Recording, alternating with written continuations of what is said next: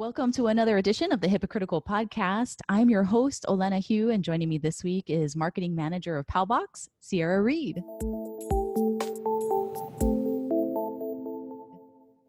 Hi, Olena. Happy Wednesday. Happy Wednesday to you too. Now, coming up on the show, Tesla. Yes, Tesla is making big news when it comes to ransomware. Find out what exactly is going on. A behavioral health facility out of Florida is winning this week. We'll tell you why. And over $1 million has been paid out after a ransom demand. Find out which educational institution coughed up that money. But first, here's what's happening in the news right now. So today I'd like to talk about ransomware trends, lures, and red flags to look out for. Some of you may have heard of the ransomware attack that was thwarted against Tesla as it made global headlines. It was an insider-enabled ransomware attack. And network defenders need to consider the possibility that not just attackers outside the firewall, but malicious employees within it could now be the origin of an attack. And this is especially important to note as ransomware continues to surge due to COVID. Other ransomware campaigns to look out for are campaigns that lure victims to install malware that steals financial data and other personal information. So additional lures that include information about vaccines, masks, and short supply commodities like hand sanitizer is a very good example. Lures that include free downloads for technology solutions that are in high demand is another example. And, if you're thinking of a solution, a virtual video and audio conferencing platform, as all in-person events are now virtual, this is a good example of this. Another lure might be updates to collaboration solutions and social media applications. So what are the red flags also that you can look out for to spot and hopefully stop ransomware attacks? Yes, so there are red flags you can look out for, and I'm going to quickly highlight 7 of them. Great. So guys, if you're listening, which you are, have a pen and paper handy. It'd be a good time to take some notes, or you can just also listen to the podcast again. Good idea. Yes, and here we go. So first one is Active Directory will show multiple login failures. The second is that brute force attacks will hit the network. Third, phishing emails land with strange domains. Fourth, the network starts making a string of questions about a single machine. Fifth, security tools are being used in environments they weren't assigned to. Sixth, unusual timestamps appear on VPN connections. And last but not least, traffic is suddenly redirected to questionable places on the dark web. Wow. Well, thank you, Sierra. That's great. Now let's move on and tell us who's winning this week. Yeah, so our winner of the week is Henderson Behavioral Health. They are one of the oldest and most successful providers of behavioral health services in Florida. Tony Cox, who is their Chief Information Officer, wanted a state-of-the-art email encryption solution and also wanted to implement an inbound email security solution specifically to filter out spam, malware, and virus email threats like we've been talking about with Tesla. And Tony ran into a challenge with Office 365's inbound security in that Office 365 only filters spam emails. So that is one of the reasons that he sought Palbox out. And initially, most of Henderson's email communications went unencrypted because, like most staff, their staff found it too time-consuming to tailor each email to meet encryption requirements. So, like I said before, they enlisted our help and they went with Palbox Email Suite Plus. So what exactly is Palbox Email Suite Plus? Yes, great question, Elena. So Palbox Email Suite Plus is a product that provides email security and protects against display name spoofing, malware, and phishing attempts specifically. Excellent. And then what kind of results could people see just by using Palbox? Well, I do have Henderson's results right here. And in the past 12 months, Palbox has encrypted nearly 60,000 emails sent by Henderson. We've also blocked 24 emails containing viruses and 6 phishing attempts, and any one of which could have led to a security breach and a hefty HIPAA fine. And if you want to learn more, Tony Cox is actually speaking on our September 8th Executive Roundtable webinar next week, so be sure to tune in. Excellent. And for more information on the webinar, you can also log on to our website and our social media for a link to that. So great to hear. Now, as we always do, we like to highlight the winners and, of course, the failures to report. So it's time to highlight who's failing.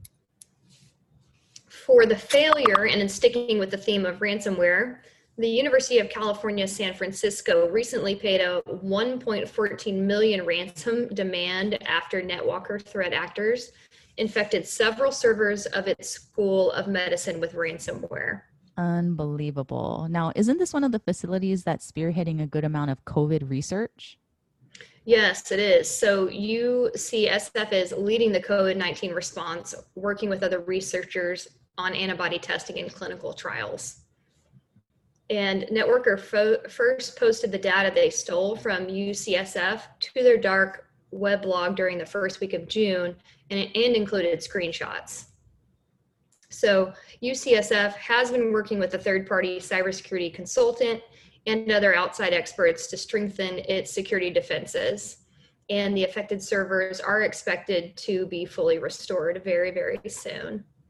And, despite the FBI's advice not to pay, because, this, I don't know if it's common knowledge or not, but paying doesn't guarantee a return of data, and it also fuels further attacks. So, despite this, they did pay a 1.14 million ransom demand. Wow, that's crazy.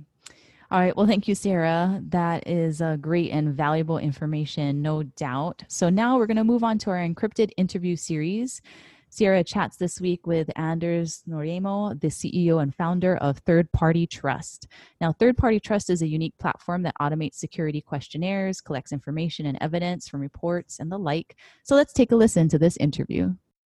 Let me ask you, what do you see organizations struggling with the most when it comes to assessing third-party risk? Sure. Yeah. So I'll take a step back. And again, when I started the business, there was a couple of things that I looked at was, hey, all right, the problem today as it sits, how big is it? Will it be bigger or smaller tomorrow or in the future?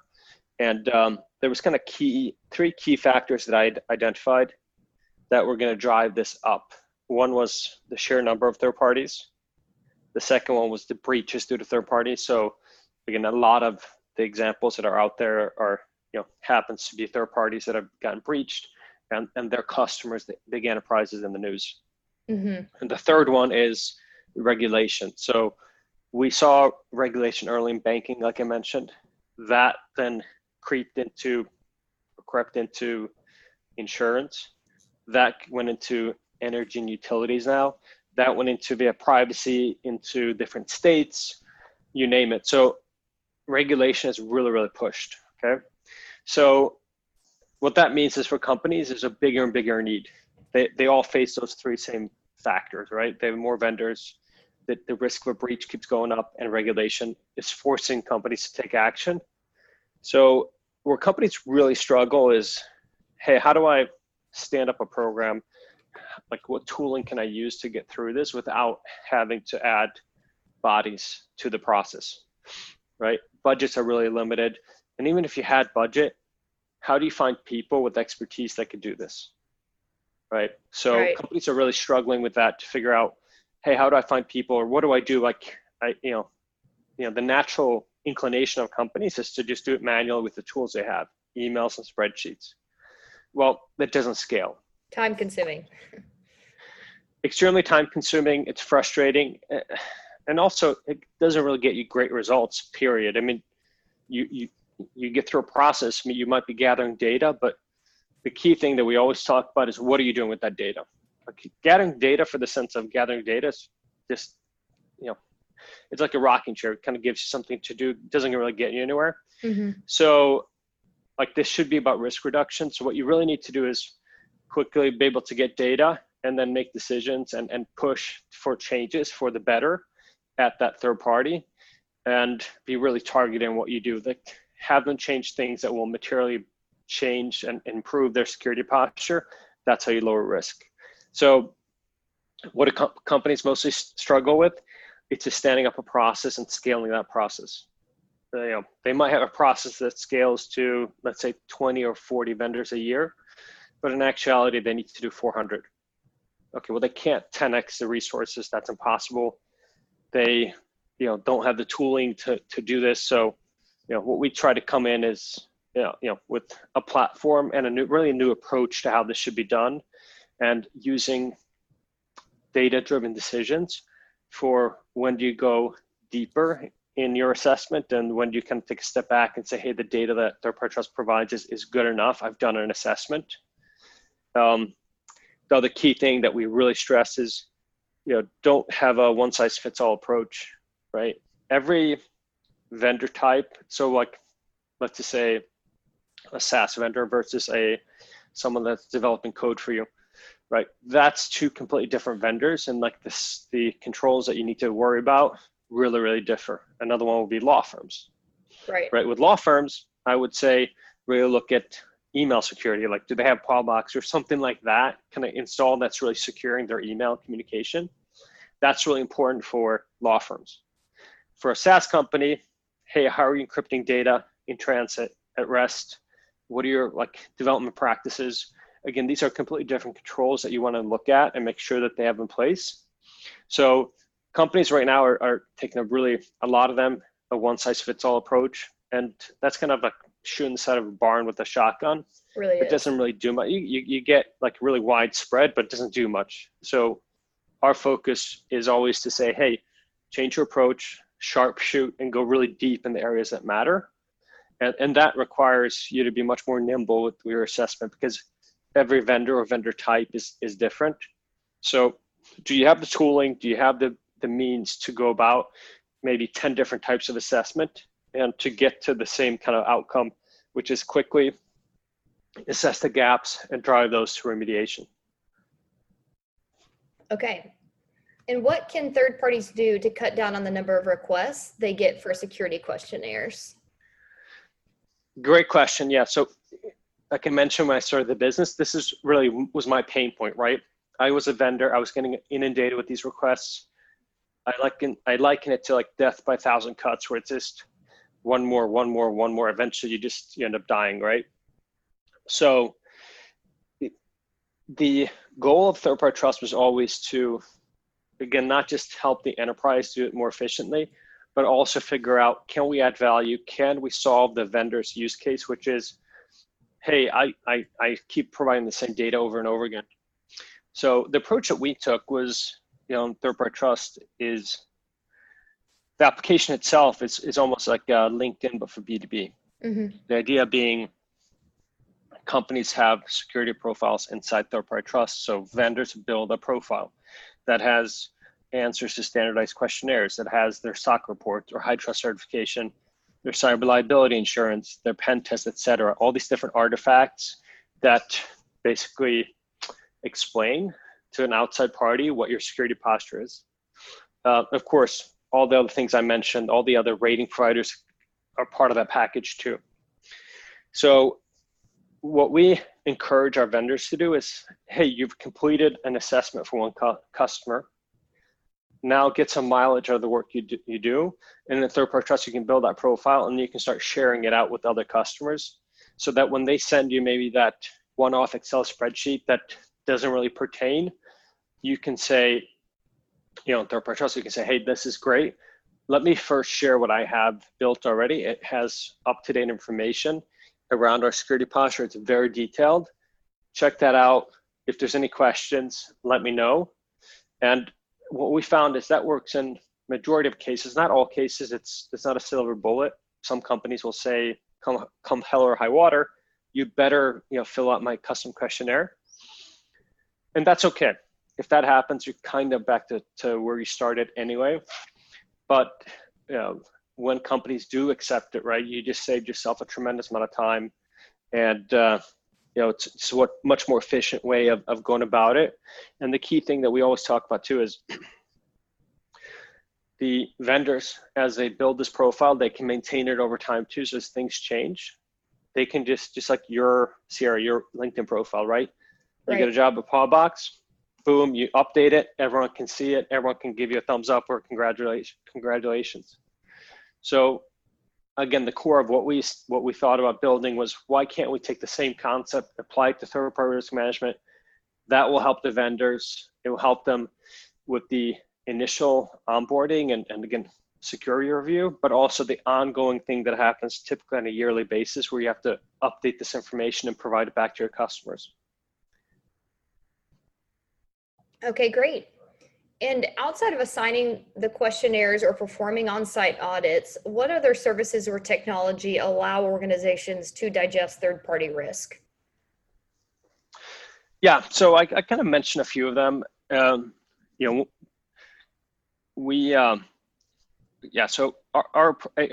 let's just mention this, right? On-sites, I think, are not going to happen for a very long time because of COVID. I don't think anyone wants the liability of sending employees on site, and I don't think the vendors want that liability either, having people come in. So I think on-sites are mainly maybe a thing of the past. We'll see. Then you're talking about remote assessments, right? And like I mentioned this, that questionnaires are good, but they're self-attestation, and they're not actually appropriate always. Why? Because a questionnaire produces a lot of information. So, what we like to take is, and what we preach is this risk-based approach to third-party risk management. So the idea being, first measure inherent risk, and what that means is, again, how critical is this vendor to us? Like, if there was a breach, what would the impact be on the business? So we always stress, hey, that should be quantified, and you should look at that vendor and say, how much data, what's the type of data? Is there any regulation around the relationship that we have? So quantify impact first, and then based on that, then you make a decision, hey, how deep do I want to go, right? And if it's a low impact vendor, then we say, hey, use our data sources from our partners to make an assessment. And if that information looks good, then maybe that's enough, right? Maybe you take that data from BitSight and just say, hey, based on the posture of the impact of this vendor and what BitSight is telling us, maybe this is enough. I feel I've made an assessment here, a risk-based decision that based on the impact, I'm not going to go any deeper. And others like, hey, maybe the BitSight data doesn't look that great.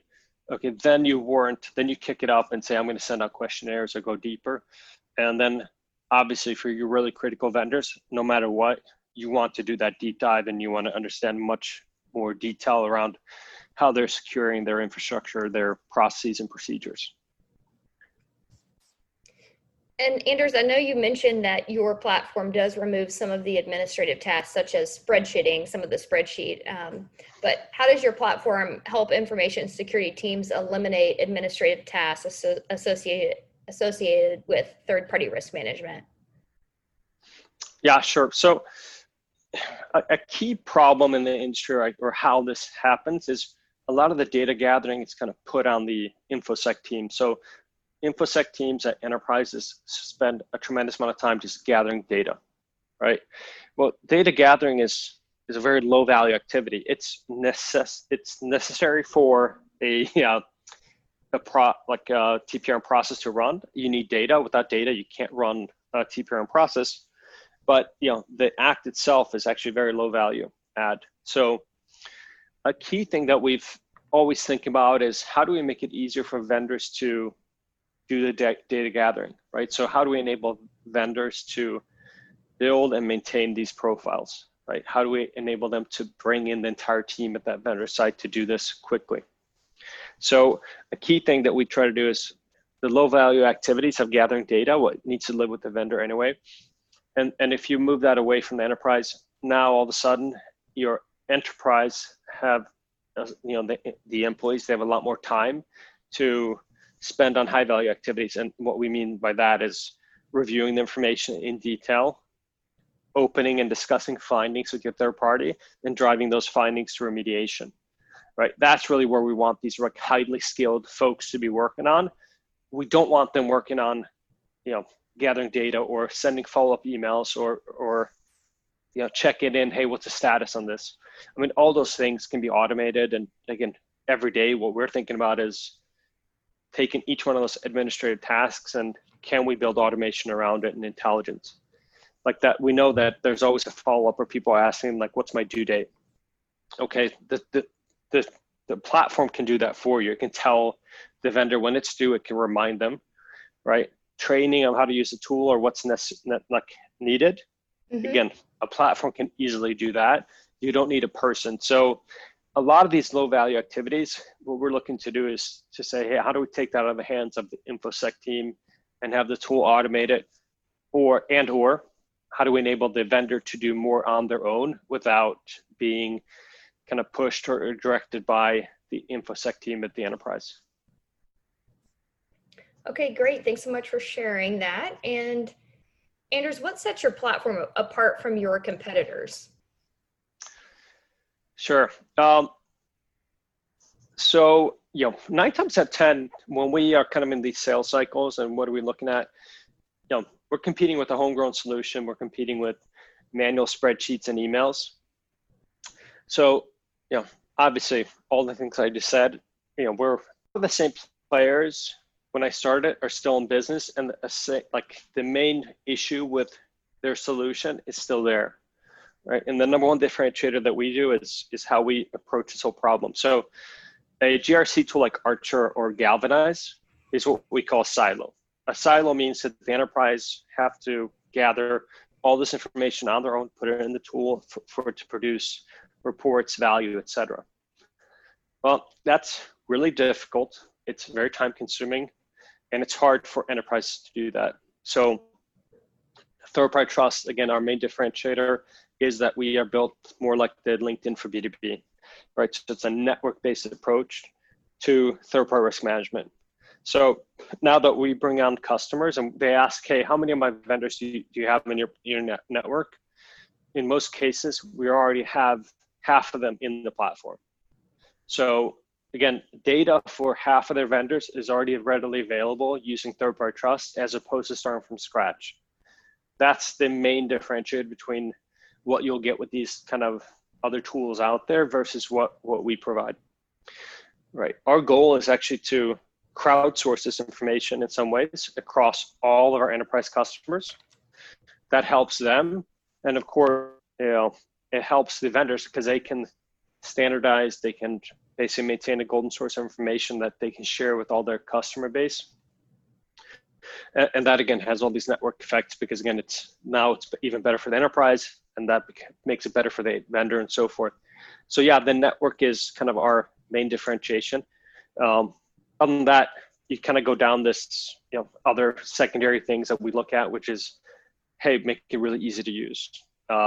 Make it seamless. This should not require training. Anyone should just be able to pick it up and start using it. The other one would be the way we integrate data and how that data drives the process and helps speed up and provide intelligence. I think we probably have in this space, our integrations are the strongest. They're the most well-defined, they're the deepest, and they're the easiest to use. Thank you so much, Sierra, and big thanks to everyone for tuning in. If you'd like more information, be sure to visit our website. That's palbox.com. Follow us also on social media. Until next time, like, subscribe, and see ya. Bye, everyone.